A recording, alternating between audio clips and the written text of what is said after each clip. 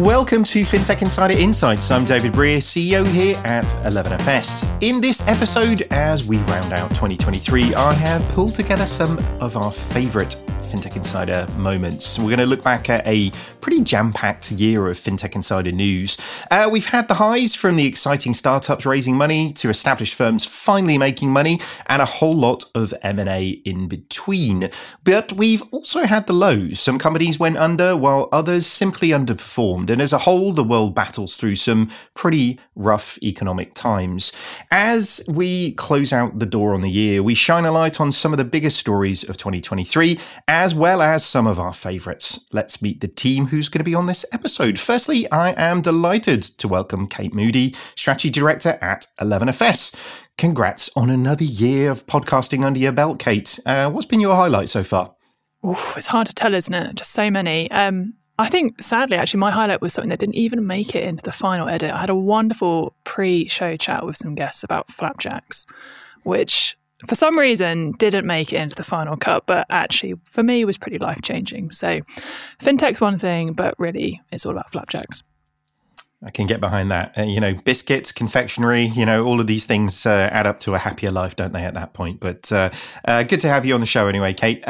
Next up, we're also joined by David Barton Grimley, Strategy Director here at 11FS. How does it... you're a fully fledged, badge and everything Fintech Insider host now, David. How's it going?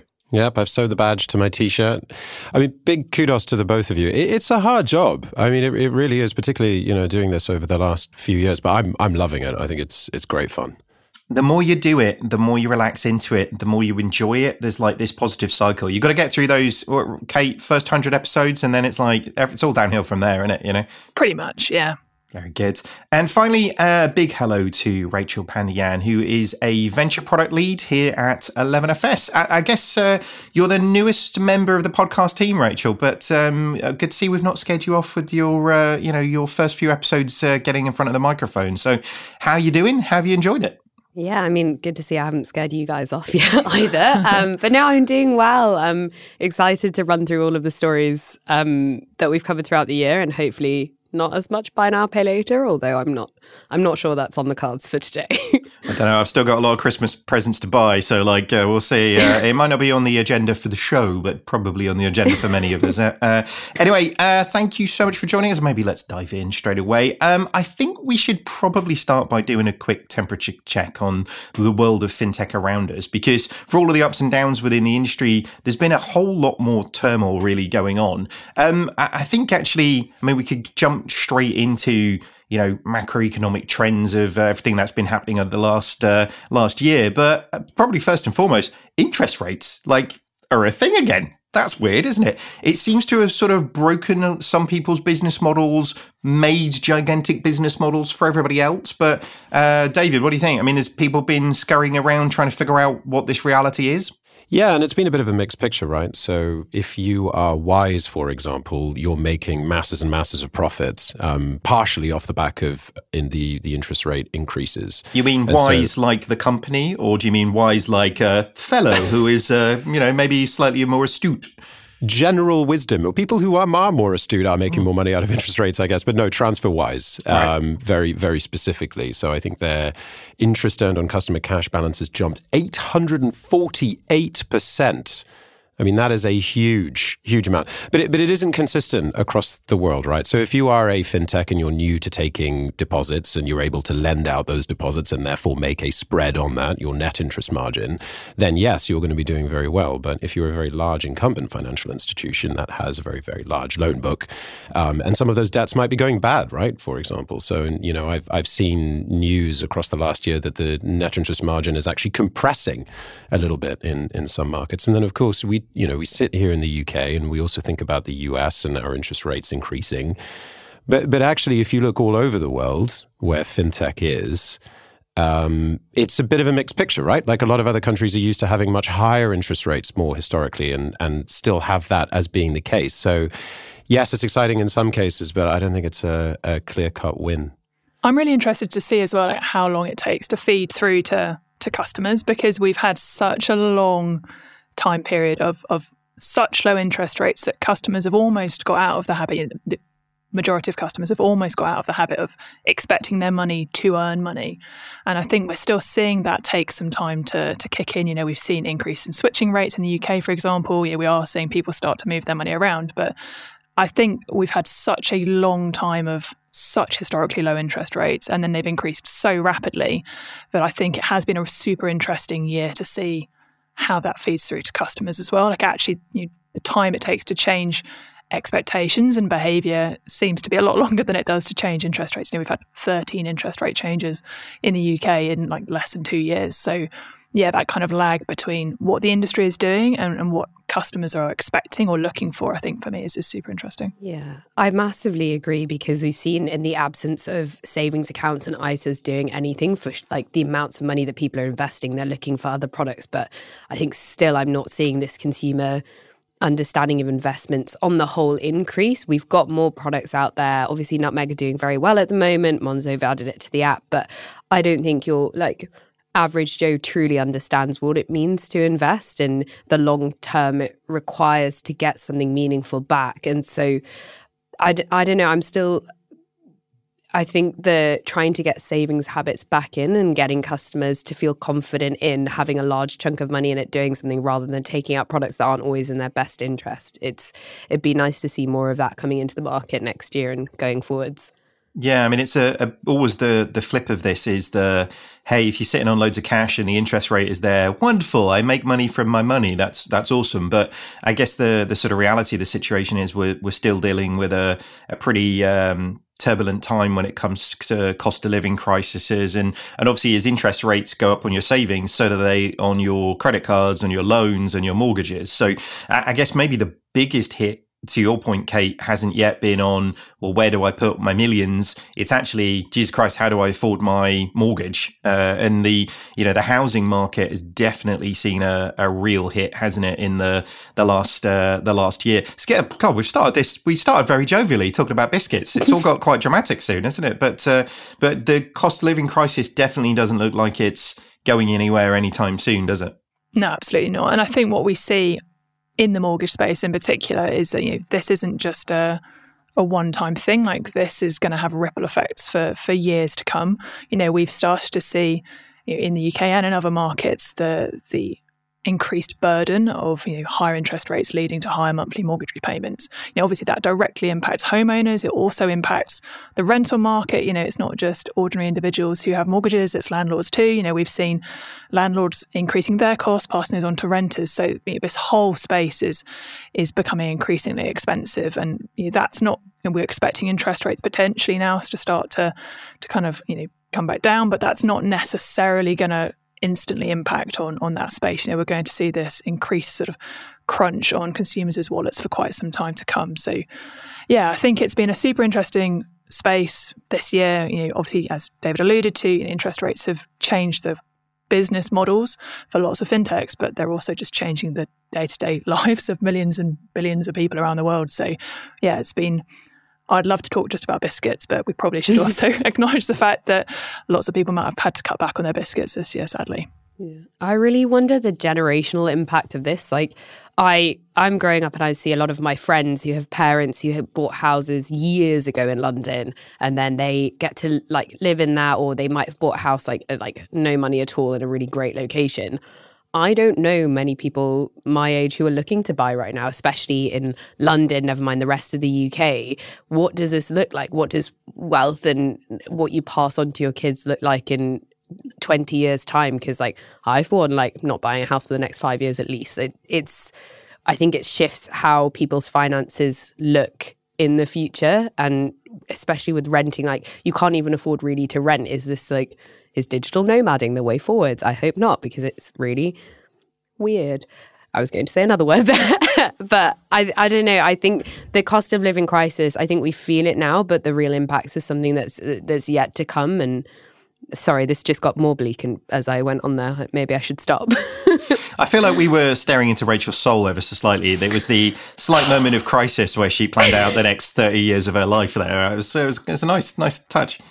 I guess to bring it back into the positive though, one thing that I have loved seeing this year is the fact that fintechs have been able to respond so much faster to these ever shifting times. They've been able to adapt to these interest rate changes pretty much instantly in some cases and pass those rates on to their customers much more directly. You know, we are seeing those larger firms struggling to kind of make those speedy decisions because, precisely as you said, David, like there's just so many more complexities on their books. You know, they've got to juggle, you know, the loan book plus the savings accounts. Like it's just a more complex picture. But I've really enjoyed seeing fintechs kind of have this time in the sun where, you know, they're able to kind of really show to customers that there's a benefit to, you know, looking around and looking at other options. We know that the financial services space is absolutely crippled by inertia in many instances, and actually this has created a really tangible benefit for many customers to actually like get up and move their money. And in doing so, a lot of these fintechs have begun to build features which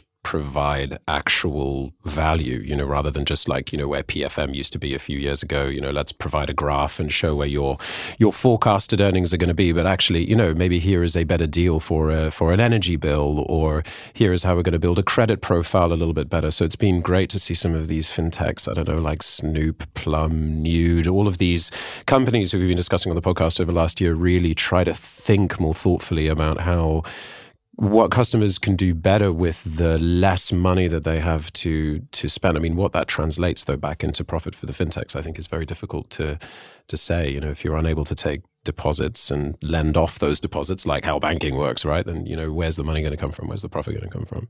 Well, it's an interesting one, isn't it? I know over the last couple of years, we've always had the debate around what's the strategic advantage of a fintech, what's the strategic advantage of a bank, you know, and actually in such complex times, being even vaguely monolithic when it comes to product offering is probably the worst thing you can possibly do, because if the backside falls out of one product, you are screwed as a business. Whereas actually this might be this is the heyday for the banks again, right? You know, we're seeing valuations tumbling, we're seeing acquisition opportunities huge, we're seeing, you know, whole swathes of people's product book suddenly becoming profitable that weren't profitable for a really long time.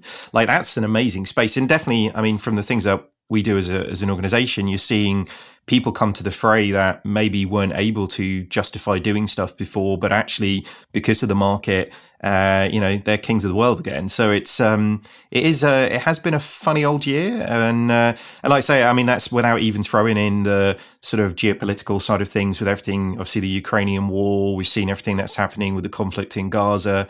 I'm never quite sure when you classify a conflict versus a war. Is there like an official?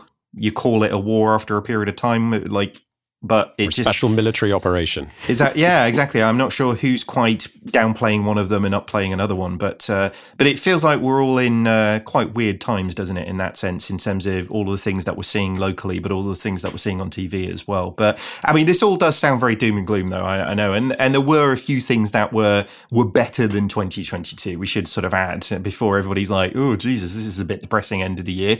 I mean, Revolut reported its first year of profit. I mean, that's good. We're seeing sort of fintechs growing up into, you know, profitable businesses, particularly for somebody like Revolut. I mean, Revolut are kind of the WeWork strategy, but for fintech, aren't they? Like, go big and scale really effectively. But it's great to see them get to profitability and not go the way, obviously, WeWork did, which was filing for bankruptcy. Was it 3 months ago, 4 months ago? So, I mean, that's a good news story, right?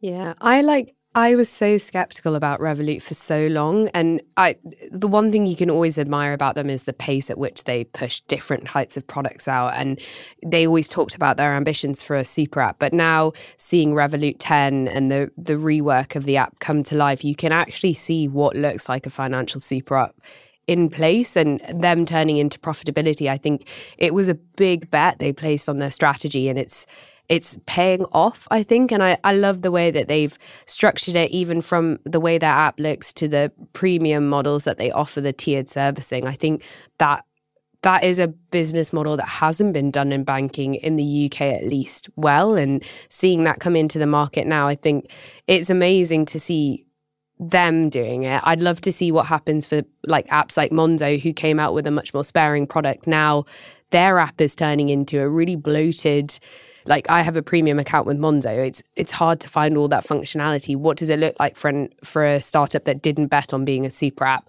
but still needs to compete on all of that functionality? But will they get a banking license in the UK? Ooh, True. I don't know. Will that happen? I think no. I don't think so. Maybe. I think the thing that I'm finding really interesting, I remember, when I first joined 11FS many, many moons ago now, like when we were sat in rooms with senior bank executives, the conversation around fintechs was, in all honesty, quite dismissive, right? Like, oh yeah, like they've got a nice design and yeah, they've got a nice app, but like, what are they actually going to do? You don't really hear that conversation anymore. Or if you do, like, it's kind of like one lone skeptic in the corner. And I think actually kind of that whole industry perspective, I think has been shifting gradually. Like, it's not just happened overnight this year, but I've noticed it particularly this year that actually it's not about our fintechs like here to stay. It's like they're here to stay, but where are they going to go and where are we going to go therefore as a result? So I think that's been obviously like Revolut, interesting to shine a spotlight on them particularly, but I've been loving seeing across this year like fintech after fintech after fintech in lots of different geos having success and starting to kind of build their way back up to profitability. We've seen Atom Bank, Monzo also kind of going to profitability earlier this year. Like lots of them are starting to make these commercial models make sense, in large part driven by the interest rate environment. So will it last? Wait and see. But yeah, I'm just loving kind of the change that you're seeing within financial services as a whole in response to fintech. That's been great to see too. And what do you think's that sort of driver there, Kate, in terms of the sort of people sort of setting up? Because definitely, as you say, there's the narrative is shifted, hasn't it? It's no longer the when they get to. Is that profitability, or do you think it is just the sheer volume of? I mean, if you look at Monzo, used to be a pocket money for adults type thing. Actually, now it's doing investments and pensions and insurance. It's actually doing sort of big boy, big girl stuff, right?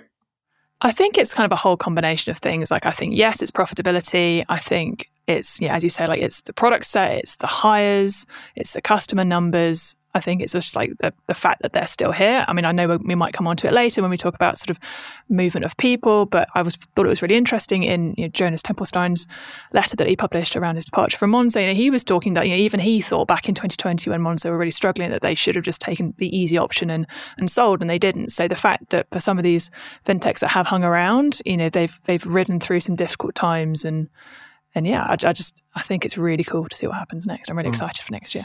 How much do you reckon on that though, Kate? Is like it's not just the fintechs now, because I think we've got a kind of framework. We talk about the banking battlefield. Go look it up on YouTube. Anybody listening to this conversation? Then actually, like the people who are on the banking battlefield now are not just the teeny weeny fintechs. We were talking about teeny weeny beanies earlier on, weren't we, David? But the idea that essentially, somebody like Chase in the UK, like that's a heavily capitalized, gigantic bank, but is being able to act and run like a fintech. Like almost like the threat vectors fundamentally shifted from what it was. Yeah, absolutely. And I'm guessing probably at some point in this show, we might talk about a little company called Apple as well. So yeah, I mean, we've talked for a long time, as you say, about like what that battlefield could become. I think like that battlefield is now established, and it's about who's going to thrive and who's going to fall by the wayside. So well, and speaking of organizations falling by the wayside, unfortunately, Silicon Valley Bank, RIP.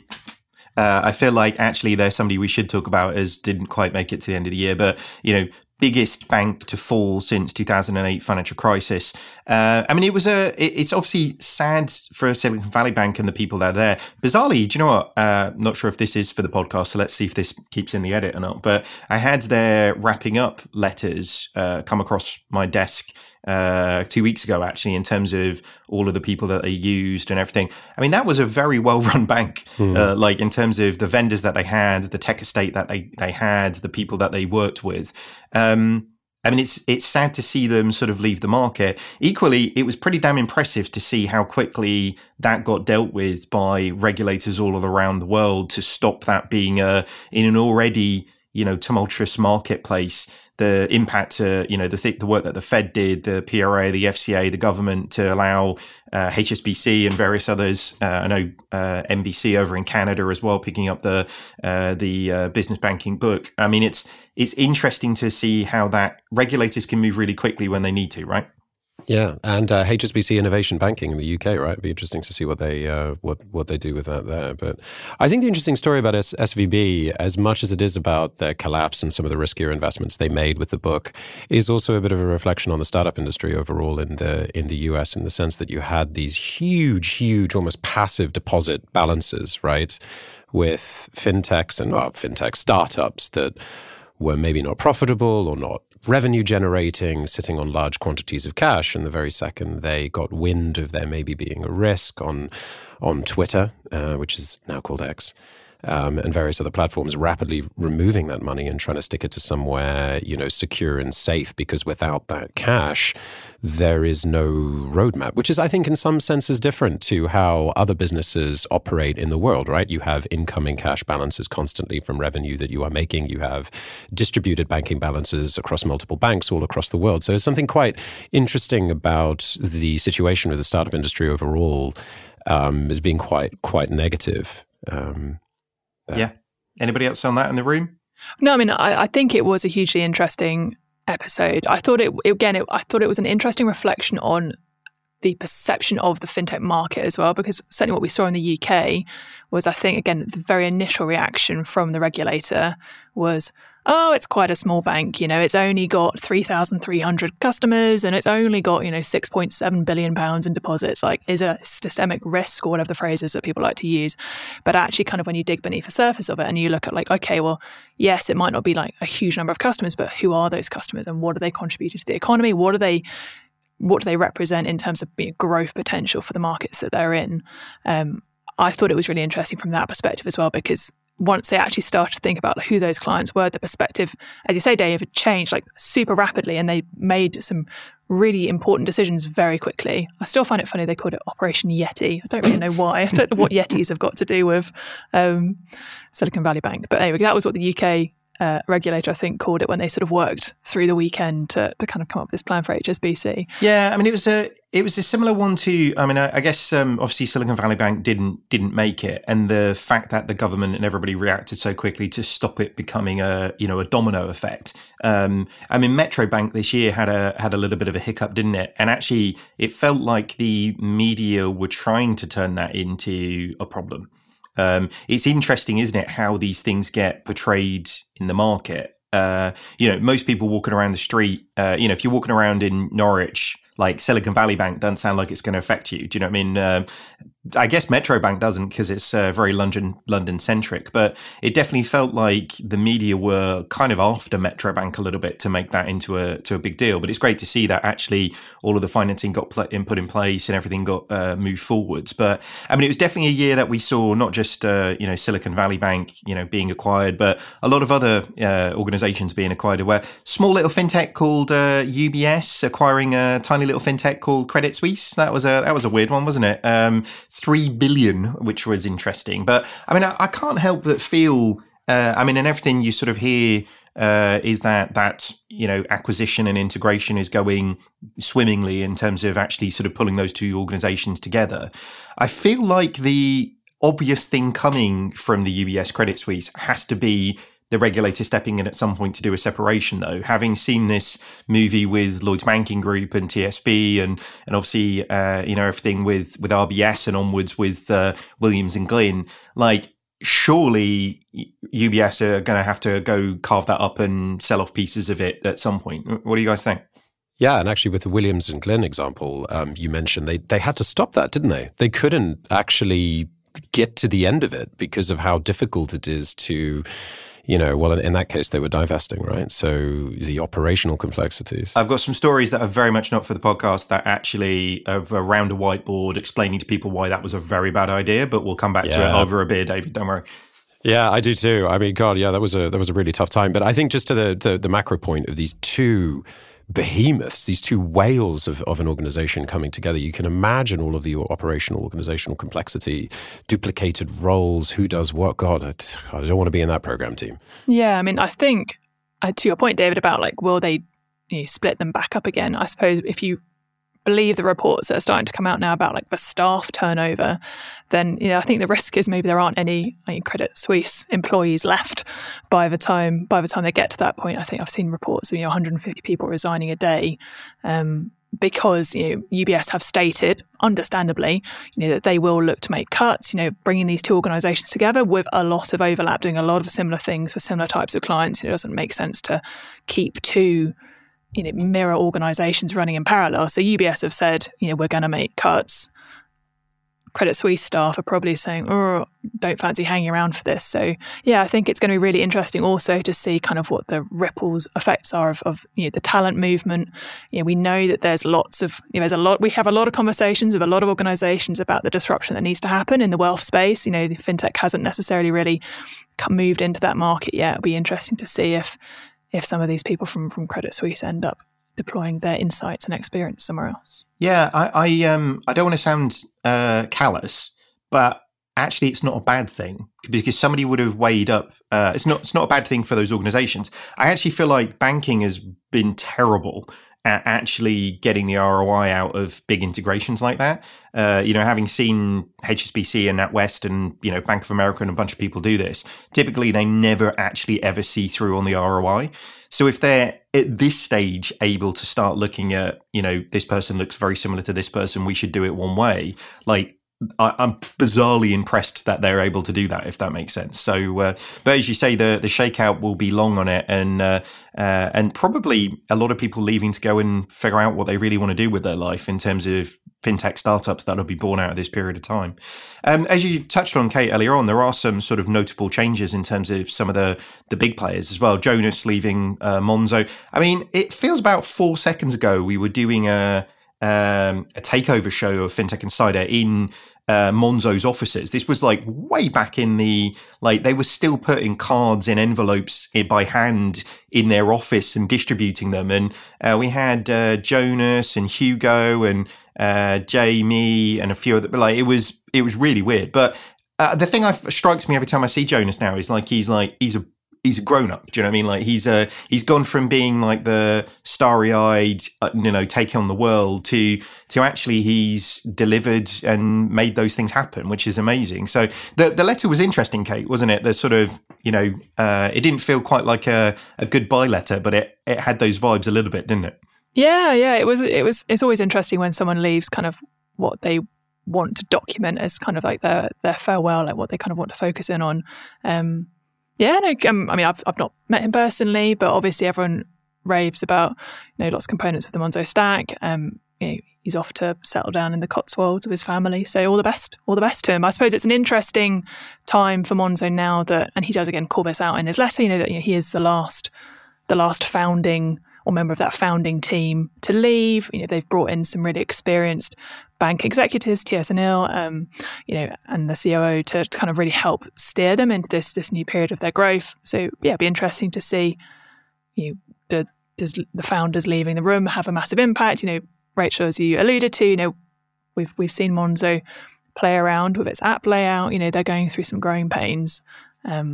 Said from a position of deep love and respect, but yeah, it'd be really interesting to see what they do post Jonas. I've loved both Jonas's letter and Tom Blomfield's accounts of the growth journey of Monzo, but it definitely feels like they were founders for that 0 to 1 step, and Jonas, I suppose, from that 1 to 10, maybe 1 to 5. I imagine Monzo's 10 is unreal, and we're yet to get there. I do feel like there is a time and place for those founders with that specific set of skills, because it's a different challenge. It's a different team mindset. You're motivated differently and you operate completely differently. And as you move into Monzo, it feels like they're almost an incumbent now. Not they move very differently and much quicker, but they have such a large market share. They have a different level of regulator scrutiny. They do need a different team. And it's, similar to Anne Boden leaving Starling, Sam Altman leaving ChatGPT, although I'm sure ChatGPT are more gutted about it. I think there's so much more for Starling, Monzo, ChatGPT, all these companies, their growth journey is just different. And I think bringing a new team in shows a great level of founder awareness to say that you're not the right fit and there's someone who can do this better to push that company to the next level. I love seeing that kind of movement in the industry. Yeah, it's fascinating times, isn't it? If the companies can outlive the founders, not literally, like Jonas and Anne. Reportedly, their health is very good, but if they can continue to sort of fly along that vision, fly along the mission of really where they want to get to, foreshadowing slightly a show that we'll have in January, but based on the conversations with TS, I think they're only getting warmed up. So, and clearly it wouldn't be up to 10, Rachel. Obviously, it would be 11, right? Sorry, my bad. 11. Yeah, there we go. And on that note, we better take a quick break. Coming up, we're going to continue to look back on the biggest stories and events of the past year. What went wrong with Goldman Sachs and Apple? It was a bit weird, wasn't it? Will you ever give all of your money to Elon Musk? I'm not sure I will, to be honest with you. Don't go anywhere.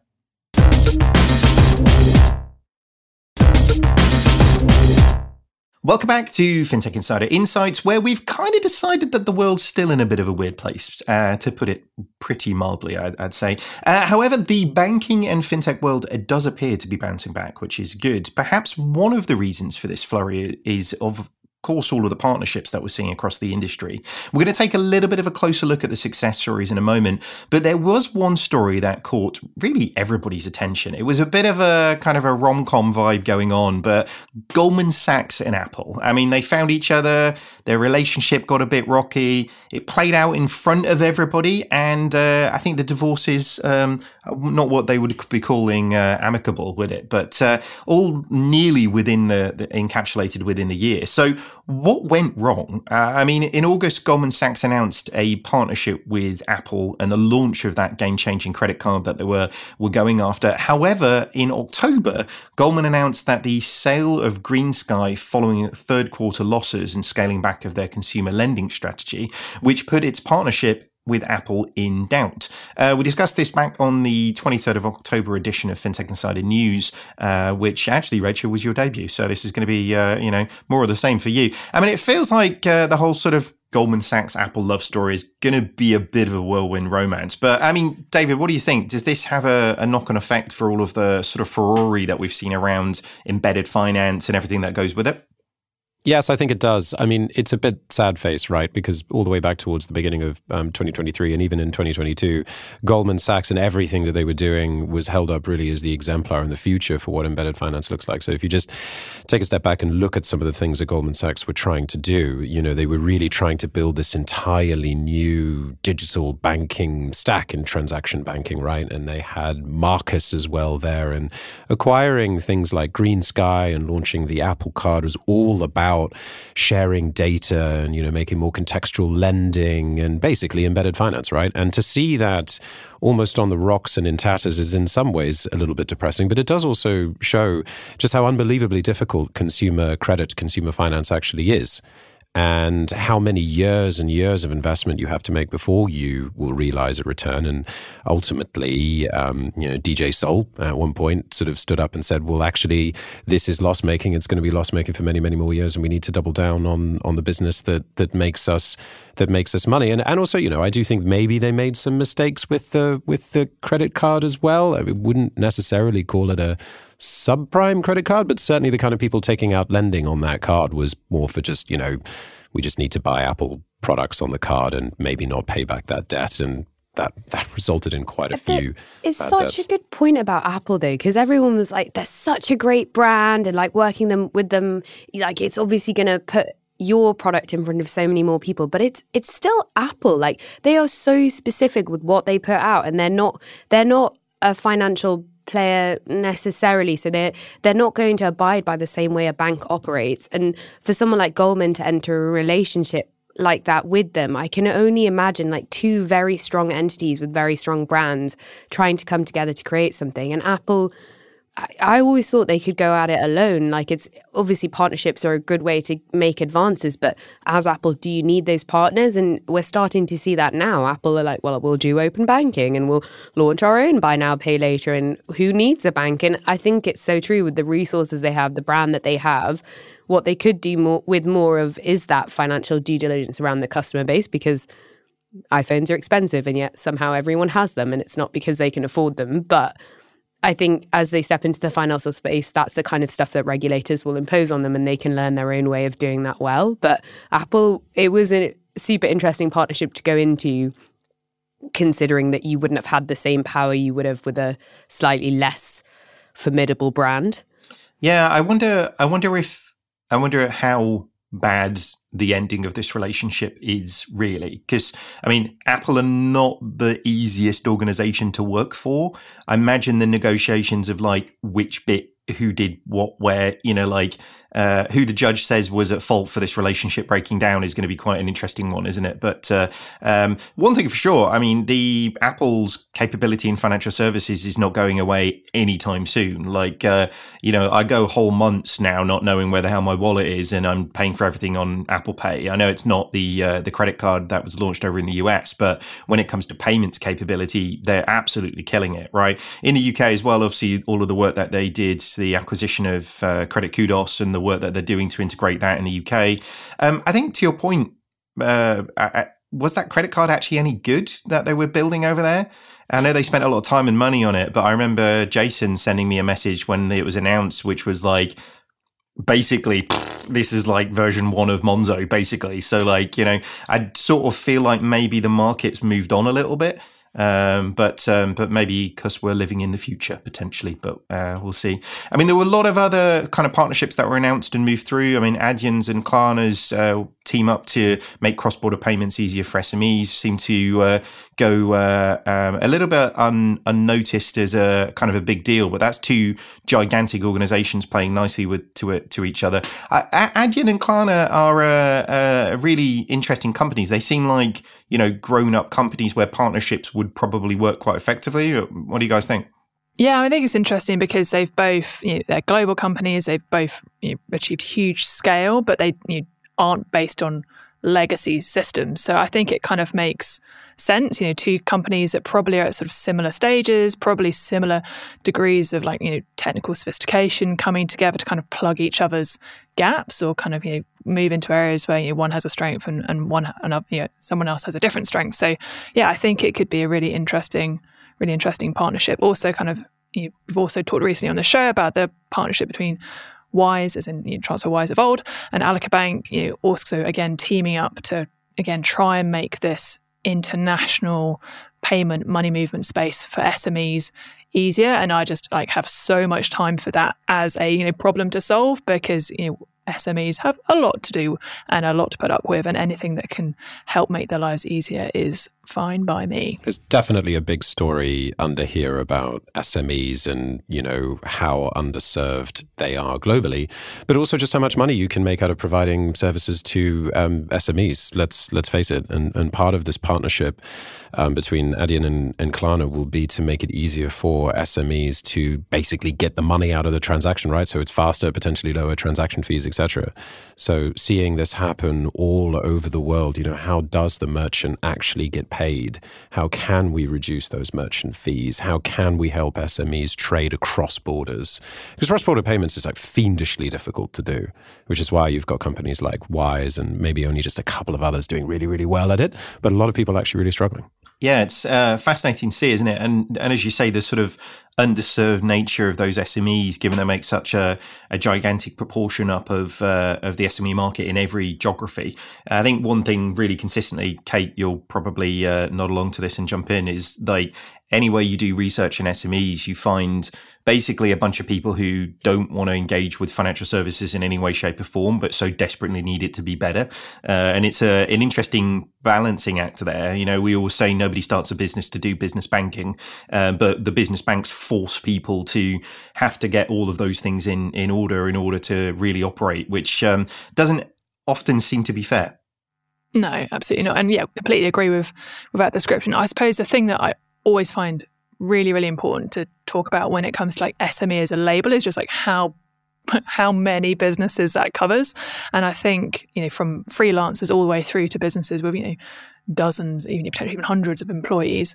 So it covers such a broad range of businesses in terms of their scale, their financial maturity. And I suppose what we'd maybe seen in previous years was some innovation solving for the problems of particularly those one-man bands, the freelancers, those micro businesses. You know, we saw the likes of, you know, Tide in the UK, you know, lots of others around the world kind of focusing on that bottom end of the market. I'm really interested to see the likes of Alaka Bank now starting to focus on what they describe as established businesses, those larger businesses, because I think that's a really interesting space. Like I love speaking to financial decision makers in those businesses, because you can tell, David, they're kind of they're coming out of that period of, I don't want to think about the finances, but they're sort of starting to sort of realize that, oh crap, like actually if I want my business to grow, if I want my business to thrive, I've got to make smarter decisions. I've got to be moving my money effectively. I've got to be putting my money in the right place. I've got to be managing my responsibilities. Like all of that sort of stuff comes into play, and businesses are fundamentally trying to like go for as long as possible without needing like a human CFO to make these decisions for them. So I'm really excited to see like innovation start to focus around that increasingly mature business. And we always talk about the future of financial services being like the private banker for the mass market. I think kind of in the business banking space, it's kind of how do you give someone a CFO without you having to actually like hire a person to come in and tell you what to do with your money as a business to be financially successful. So that's kind of my excitement around these types of partnerships is they might start to offer more sophisticated services to these businesses that are emerging and are so essential to economies around the world to support growth more broadly. Yeah, I think someone on the podcast recently was talking about startup funding and how it's not growth for growth's sake anymore. They're trying to see like actually viable business models, and the micro SME market itself in Asia and LATAM in the Middle East, it's huge. Like the size of the prize is phenomenal, and the capabilities there are completely lacking. And it's actually a credible business venture for so many people. So I'm hoping now we're starting to see money go towards more services like this, especially as we're starting to see better capabilities for them, be it cross-border payments, be it open banking services starting to realize their potential. I think it's a huge opportunity for the startup space. Yeah, I mean, the sort of economy in the way that it is, as you say, we talked about earlier on with a lot of people, we've seen Google let 15,000 people go. We're seeing people leaving Credit Suisse and UBS. There are a lot of amazingly talented humans going into the market right now. Inevitably, like there was in 2008, there's going to be a sheer volume of amazing startups being created in this period of time. So actually that space getting better served is probably inevitable, isn't it, in terms of the amount of people coming in to start startups in this space. Like one company that, I mean, is sort of promising amazing things, but I'll be honest with you, like goes down as my like villain. I feel very torn about this, I'll be honest here. Like goes down as like my villain of the year is Elon Musk. Like what he's done to Twitter, like, makes me really sad, if I'm honest with you. Like, if you go back to the beginning of 11FS, Twitter was like my happy place. Do you know what I mean? It was like where the fintech community was at its best. It was where you could engage with like-minded people to, talk about things that you were passionate about. For now, it's like a desolate wasteland of just people shouting at each other and not listening to each other. It's very, very sad. He has made quite an audacious claim, though, that apparently X will one day replace all social media and banks. And he's got a bit of form, obviously, with what he's done with PayPal. He's not a stranger to financial services. But what do you guys think? Are you guys still active on X, or are you not so much? Nope. No, I completely agree with you. I mean, a social network is not a rocket and it isn't a car. And I mean, fair enough, he was in the payments industry, absolutely. I mean, but that was in the 90s. And that was to solve a massive gap that existed in the market, which I think suited his skill. And, we still haven't seen anything come out of this promise that it's going to be a super app, everything app yet.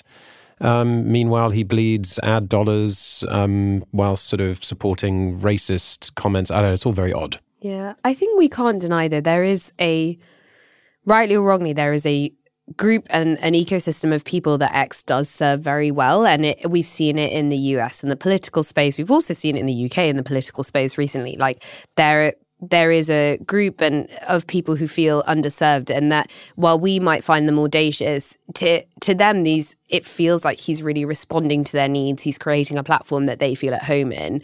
I think the question is how do other platforms respond to this? Because it could technically, if you win their trust in their hearts, then yeah, you could win their banking feasibly. And so how do we start to open up other financial services and more conversations to to make it feel less like a silo and more like the open platform it once used to be. Like we saw it with Coots and with Nigel Farage. This has got really political, but there are people who do feel like ostracized by what they saw there and felt maybe at the other side of it. And I think it's important that we don't shut those conversations down and that we keep them open, because banks aren't meant to be political leaning. They're meant to be open and for everyone. And if people don't feel like that's the case, what do we need to do differently to change that conversation?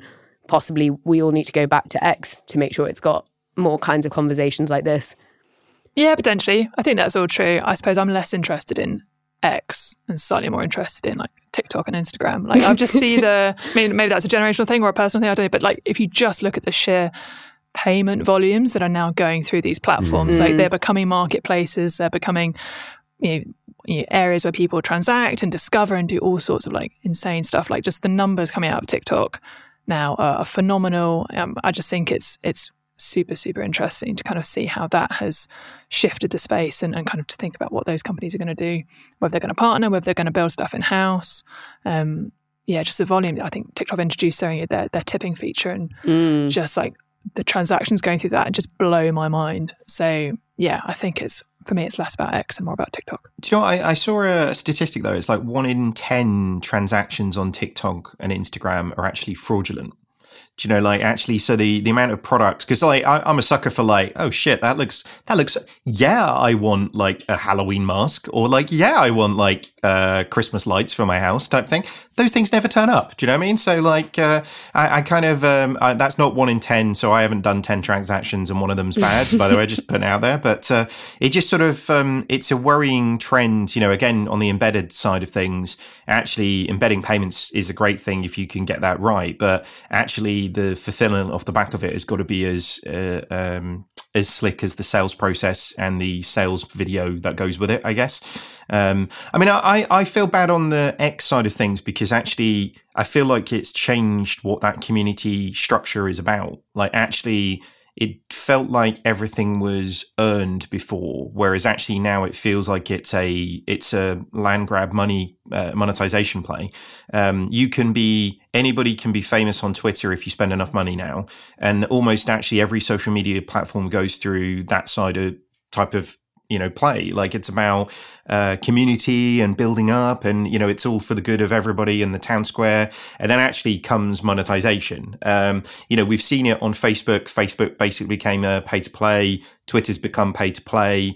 LinkedIn probably is one of the few places right now where actually you can still garner really good distribution without having to spend, $5,000 a month just to for people to hear your thoughts. So, but I'm sure Microsoft have got some good ideas for how they can monetize that at some point as well. So, all right, we probably should wrap up because actually, I mean, I feel like we're having. I forgot this is a podcast. This just feels like a conversation we would have over a cup of tea, but.